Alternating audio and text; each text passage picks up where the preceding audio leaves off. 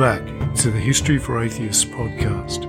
I'm Tim O'Neill, and I'm the author of the History for Atheists blog, where I analyse some of the things many of my fellow atheists get wrong about history in general and the history of religion in particular. If you're an atheist or just someone interested in common misconceptions and myths about history, this podcast is for you.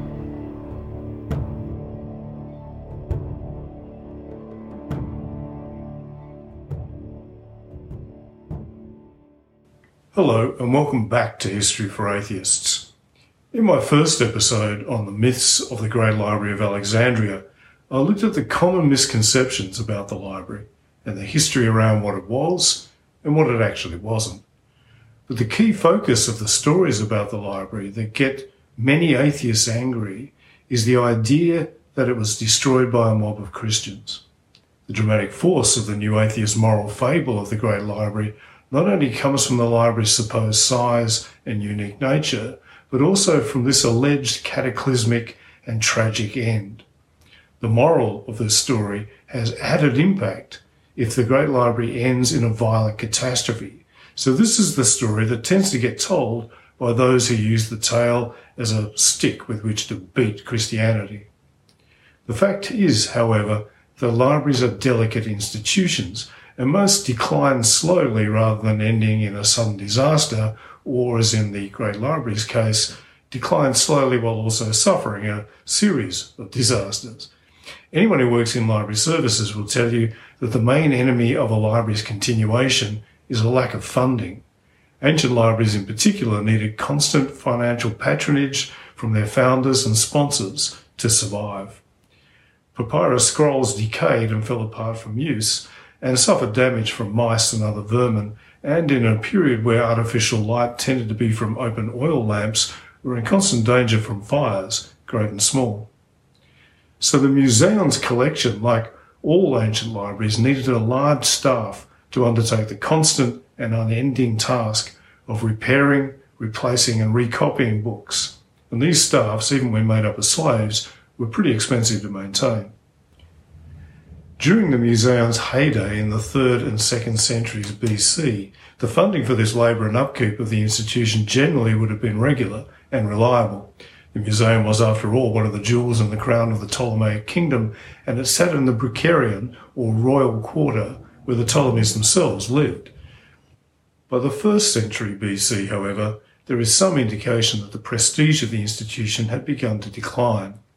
In its first 2 centuries, the Museum's directors were famous scholars, renowned for their intellects throughout the Greek-speaking world. By the time of the later Ptolemies, however, we find administrators, court favourites, and even a former commander of the palace guard taking up the role, which seems to have become, as Lionel Casson puts it, a political plum, to be awarded to flunkies rather than scholars. This continued under the Romans in the 1st century AD, with Tiberius Claudius Babilius being awarded the post by Claudius, though he at least was something of a scholar, if not a leading intellect. It is likely that the later Ptolemies began to neglect the institution, and the Roman imperial patronage of it was possibly less than reliable. But war has always been one of the main destroyers of libraries down the ages, and the Great Library's slow decline was marked by several sacks of the royal quarter, which eventually led to the end of the Museum. The first and probably most significant came in 47 BC, when Julius Caesar took the side of Cleopatra in her claim on the Ptolemies' throne and besieged her younger brother, the boy king Ptolemy XIII, in Alexandria. Caesar's own account mentions that he burned a fleet in the docks of the city, but he makes no mention of this fire destroying anything else. His account was continued by his lieutenant Aulus Hirtius in his Alexandrian War, and he too makes no mention of the fire damaging the city, though he does go out of his way to say Alexandria is well nigh fireproof because its buildings contain no wooden joinery and are held together by arched construction and are roofed with rough cast or tiling, which could be read as an attempt at a defence against accusations of damage through fire, given his role in the siege. Perhaps he protested a little bit too much. The earliest account of Caesar's siege damaging Alexandria comes from a lost work by Livy by an epitome by Florus. which describes Caesar burning the area around the docks to deprive enemy archers of a position from which they could fire on his troops, and this is echoed by Lucan. It's Plutarch who first depicts this fire as destroying the Great Library in an almost casual mention that perhaps assumes that this was common knowledge. In this war, to begin with, Caesar encountered the peril of being shut off from the water since the canals were dammed up by the enemy.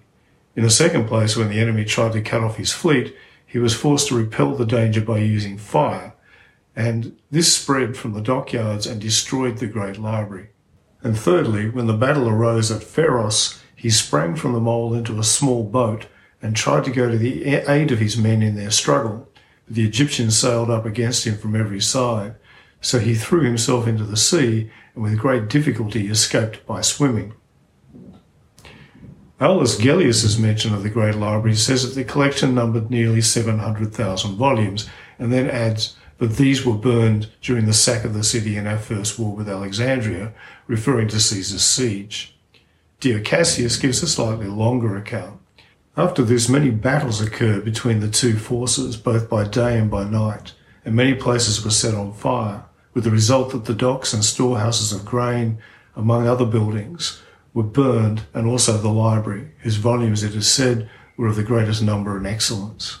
There is some debate about how literally we can take the reports that the whole Great Library was destroyed, especially given that the docks area of Alexandria was some distance from the Museon's most likely location.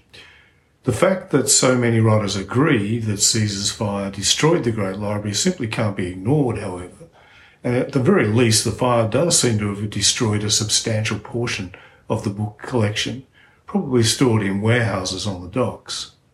It's clear that the losses were huge, as Plutarch tells the probably apocryphal story of Mark Antony confiscating the whole collection of the Great Library of Pergamon and giving them to Cleopatra to replace the books lost in the fire.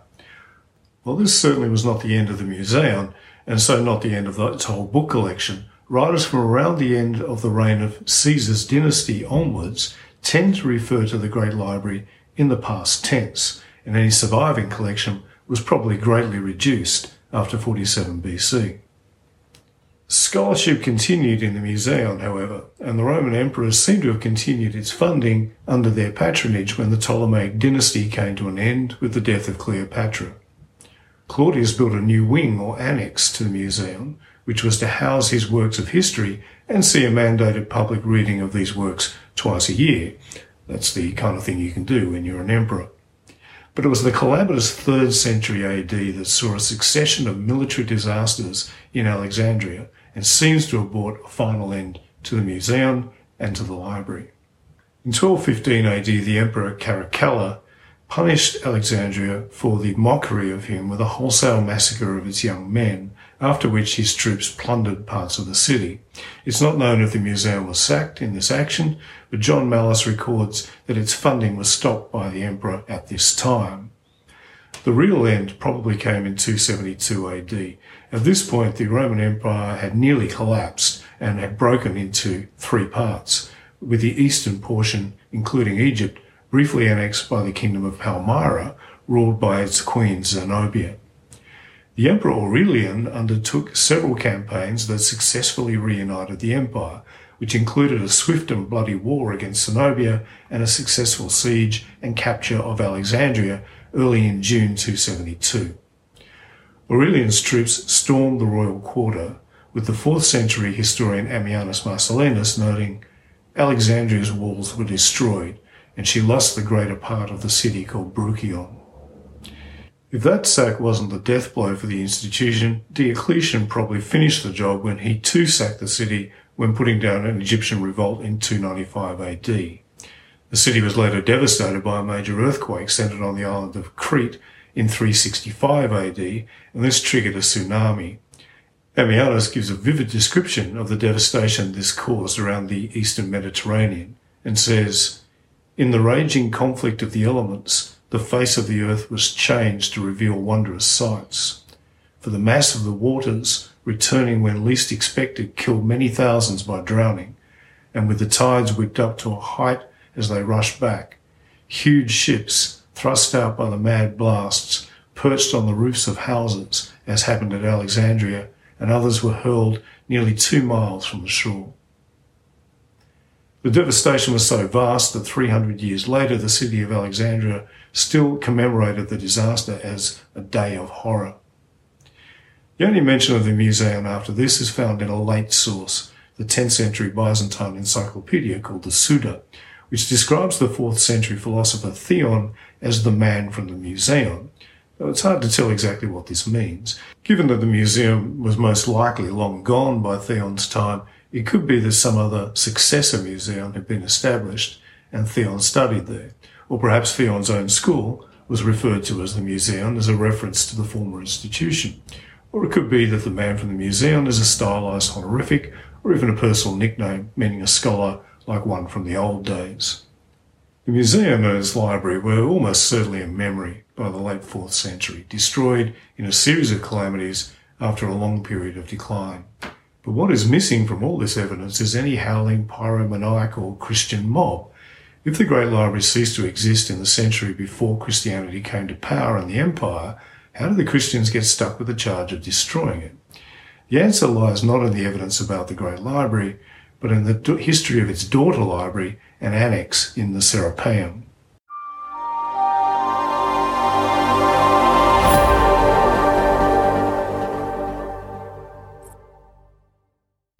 While the Great Library was never as large as some of the more fanciful accounts allege, it's clear its holdings were large enough that at least some of them were stored outside the museum.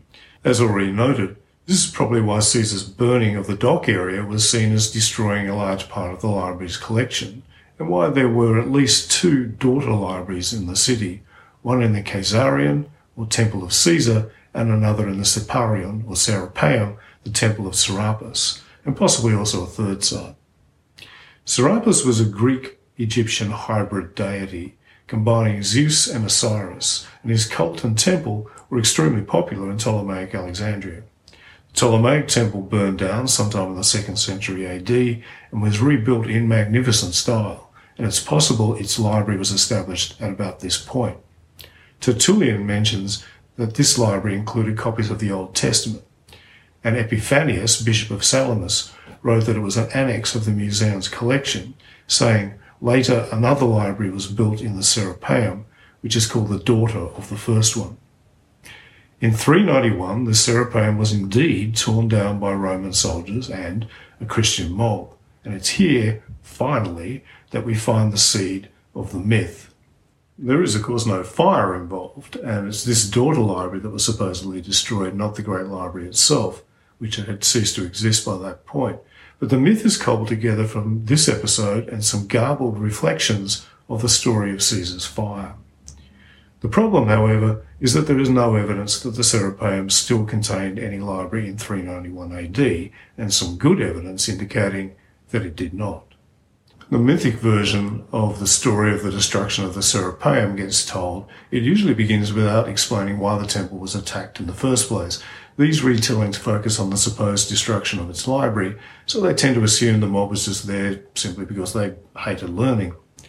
But several accounts of the end of the temple note that it came as the climax of a series of attacks by pagans on Christians in reaction to the desecration of pagan idols. Sozomen's account details what happened next. They killed many of the Christians, wounded others, and seized the Serapeum, a temple which was conspicuous for beauty and vastness, and which was seated on an eminence. This they converted into a temporary citadel, and hither they conveyed many of the Christians, put them to the torture, and compelled them to offer sacrifice. Those who refused compliance were crucified, had both legs broken, or were put to death in some cruel manner. And when the sedition had prevailed for some time, the rulers came and urged the people to remember the laws, to lay down their arms, and to give up the Serapeum. Sozomen was writing in the following century, and, as a Christian, may not be reliable on all the lurid details. But Socrates Scholasticus, writing a little closer to the events, confirms that many Christians were killed in the unrest. The pagan zealots who holed up in the temple were led by the fiercely anti-Christian philosopher Olympius and a number of his colleagues from the militantly pagan Iamblican school. Two of these, Helladius and Ammonius, were to be among Socrates Scholasticus's teachers in Athens, where they often proudly boasted of their roles in the murders and torture in the Serapeum, with Halladius claiming he had personally killed 9 Christians. Among the victims whose bodies were found in the temple later was the esteemed Christian rhetor and scholar Gesius, who was, judging from a later mocking poem by Pilatus, starved, crucified, possibly had his legs broken, and was then thrown into a pit. So Socrates' account is very useful on the sequence of events and what happened next. A standoff followed, with Roman troops surrounding the temple, while negotiations went on with the pagan militants inside. The situation must have continued for many weeks, as a petition went to the emperor in Constantinople about the siege, and Theodosius ruled that the pagans should be pardoned for their murders and allowed to leave, but that the temple should be demolished. Angry at this compromise, as the soldiers began to carry out the order, the Christian mob joined in the destruction and made sure the great idol of Serapis was also destroyed. We have no less than 5 accounts of the destruction of the Serapeum: Rufinus Tyrannius, Socrates Scholasticus, Sozomen, Theodoret, and Eunapius of Antioch. This is rare in ancient history and actually makes it one of the best documented events in this period. What is significant about these accounts is that not one of them makes any mention of a library. No library is mentioned at all, and there are certainly no references to one being destroyed, let alone any scholarly laments about it being the last remnant of the Great Library of Alexandria.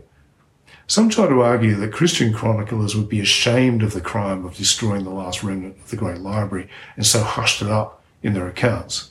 This argument is rather hard to sustain. Firstly, Christian historians of the time did record other Christian acts against pagans that they considered shameful, including the later assassination of Hypatia. So at least 1 or 2 of the 4 Christians who described the end of the Serapeum could be expected to lament the loss of the library. These were scholars, after all. Socrates Scholasticus, who condemned the murder of Hypatia in no uncertain terms, was a Novatian heretic, and thus no fan of the bishop Theophilus, who urged on the crowd of the temple's destruction. Yet he makes absolutely no mention of a library either. Even more significantly, Eunapius of Antioch was a pagan, a scholar and a vehement anti-Christian, so he had every reason to condemn any destruction of a library, yet he too makes no mention of it. The great defender of new atheist bad history, the ubiquitous Richard Carrier, has attempted to dismiss the silence of Eunapius by blithely claiming that his account is too brief. Carrier assures his online fan club all he describes is the raid on the pagan statues and some vague looting otherwise. His concern was clearly with the offence to the gods. This is, as usual with Carrier, total nonsense. Eunapius's account in his Lives of the Philosophers runs to 548 words in English translation. Of these, a full 245 are not about pagan statues or offence to the gods, but are devoted wholly to the detailed denigration of the ignorant Christians who destroyed the beautiful temple. He calls them men in appearance who led the lives of swine. He says they fettered the human race to the worship of slaves and mocks them for their veneration of martyrs' relics and their general stupidity. Given that around 40% of his account is taken up with this scorning and mocking of these Christians, it is very strange that the scholar neglects to mention in his condemnation that these ignorant oafs also just happened to destroy one of the best libraries in the world. The lack of any mention of a library is actually most likely explained by concluding that there was no longer a library there by 391. Temples had begun to be starved of funds with the conversion of the emperors to Christianity and the slower but gradual conversion of many rich patrons and city benefactors. By the end of the century, the overwhelming majority of Alexandria's population was Christian. The Serapeum survived most of the 4th century, but it is very likely that the expense of maintaining an extensive library would have been huge and probably unsustainable. Significantly, writing about 378 AD, Ammianus Marcellinus gives a detailed description of the Serapeum and mentions its libraries using the past tense. In here have been valuable libraries, and the unanimous testimony of ancient records declares that 700,000 books, brought together by the unremitting energy of the Ptolemies, were burned in the Alexandrian War when the city was sacked under the dictator Caesar. Ammianus is clearly muddling the Serapeum with the main Museum library with his reference to Caesar's fire and the mythical 700,000 books, but the rest of his description of the temple is detailed and unique to his work in many respects. Other references in his work indicate that he had visited Egypt himself, probably around 363 AD, so it's most likely that his account of the temple is that of an eyewitness. This means his use of the past tense about the temple library is significant. Overall, the idea that there was still any library there when the temple was demolished is dubious at best and almost certainly wrong. But the story has been passed down in various garbled forms until it's become one of those things that people are convinced they somehow know happened, even though they have no idea why they believe this and can never give a source that describes this alleged event, for the very good reason that no source exists. While Sagan and his successors in popular culture, like Stephen Greenblatt's book The Swerve, or journalist Catherine Nixie's polemic The Darkening Age, continue to pass the story down, its current shape can ultimately be traced to Edward Gibbon. Gibbon was one of the leading intellectuals of the Enlightenment, and his long antiquarian history, The Decline and Fall of the Roman Empire, first published in 1776, was considered the definitive work on the subject for roughly another century. These days it's not highly regarded as history at all, though it's still considered a classic of English prose. Gibbon was writing before the modern academic discipline of history was properly established, and his work is highly polemical and driven by some very clear biases. One of these was his bias against Christianity. Gibbon had briefly converted to Catholicism in his youth, to the horror of his Protestant family, and then abandoned Christianity altogether, adopting a form of skeptical deism. So his book never misses an opportunity to get in a kick against Christianity, which Gibbon posited as one of the causes of the fall of the Roman Empire. In chapter 28 of his 6-volume work, Gibbon gives a nicely lurid account of the upheavals in Alexandria, where the Bishop Theophilus is portrayed as a gleeful villain. After his version of the story of the demolition of the Serapeum, Gibbon laments the valuable library of Alexandria was pillaged or destroyed, and near 20 years afterwards, the appearance of the empty shelves excited the regret and indignation of every spectator whose mind was not totally darkened by religious prejudice. Of course, as I've already noted, none of the 5 accounts of the demolition of the temple mention any valuable library at all, so the empty shelves and their indignant spectators exist largely in Gibbon's imagination.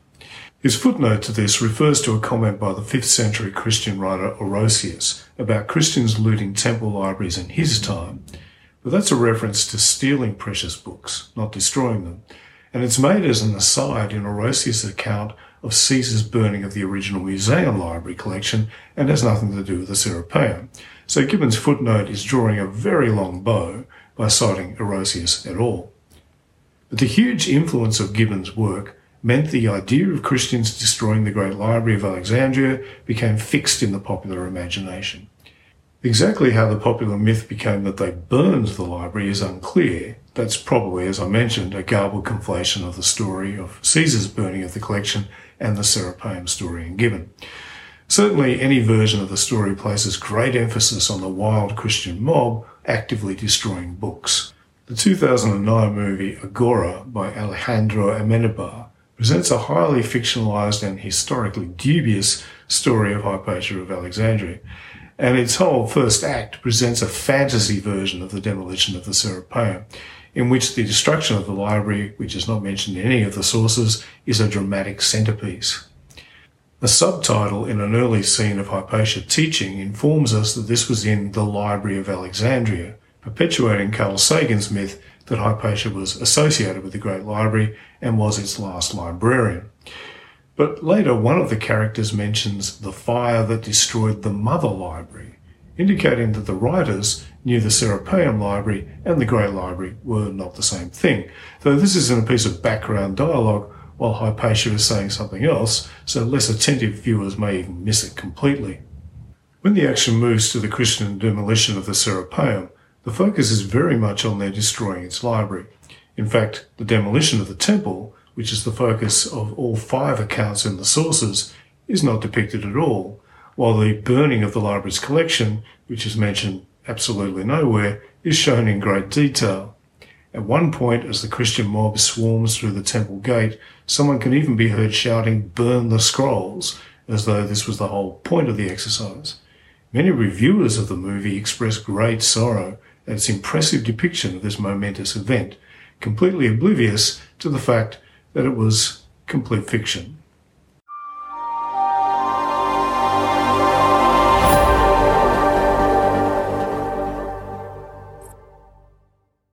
The myth of the Great Library's destruction is further complicated by the fact that it has a different version with a different set of culprits.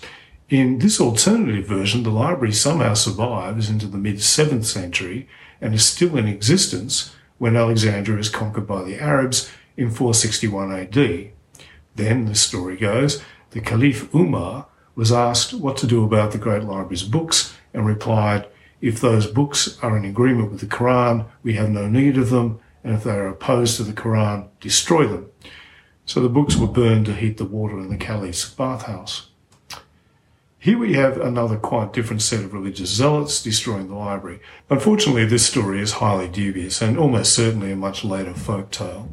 It isn't recorded or referred to at all for around 500 years, and it's first mentioned in the 12th century.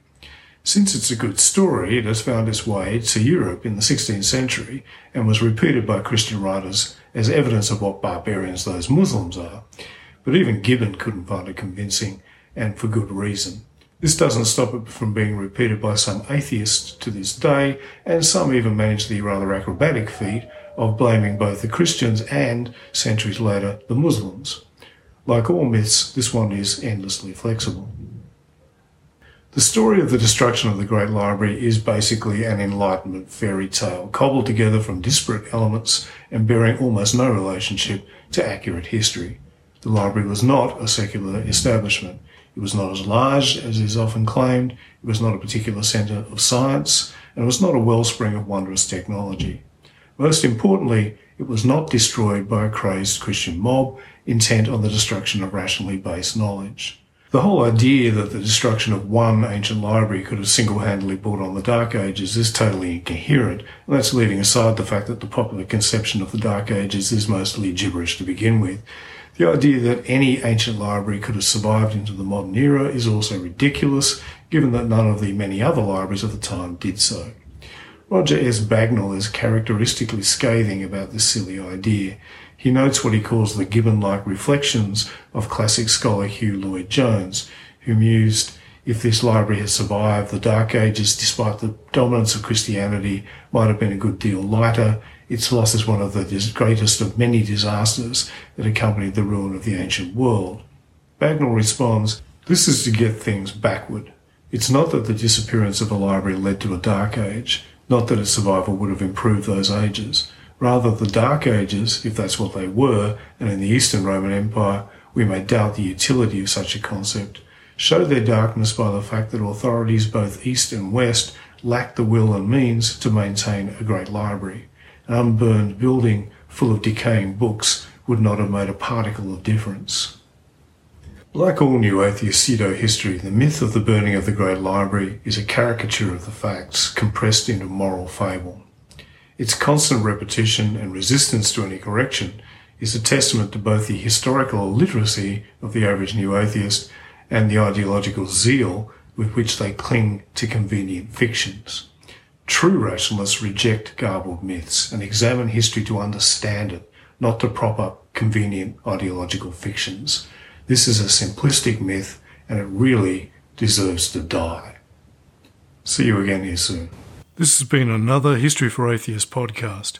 If you've enjoyed this show, please subscribe today. You can also subscribe to the History for Atheists YouTube channel for video versions of this and other shows, or to the original History for Atheists blog for an even more extensive collection of detailed articles on how to avoid errors about religious history. Have a great day.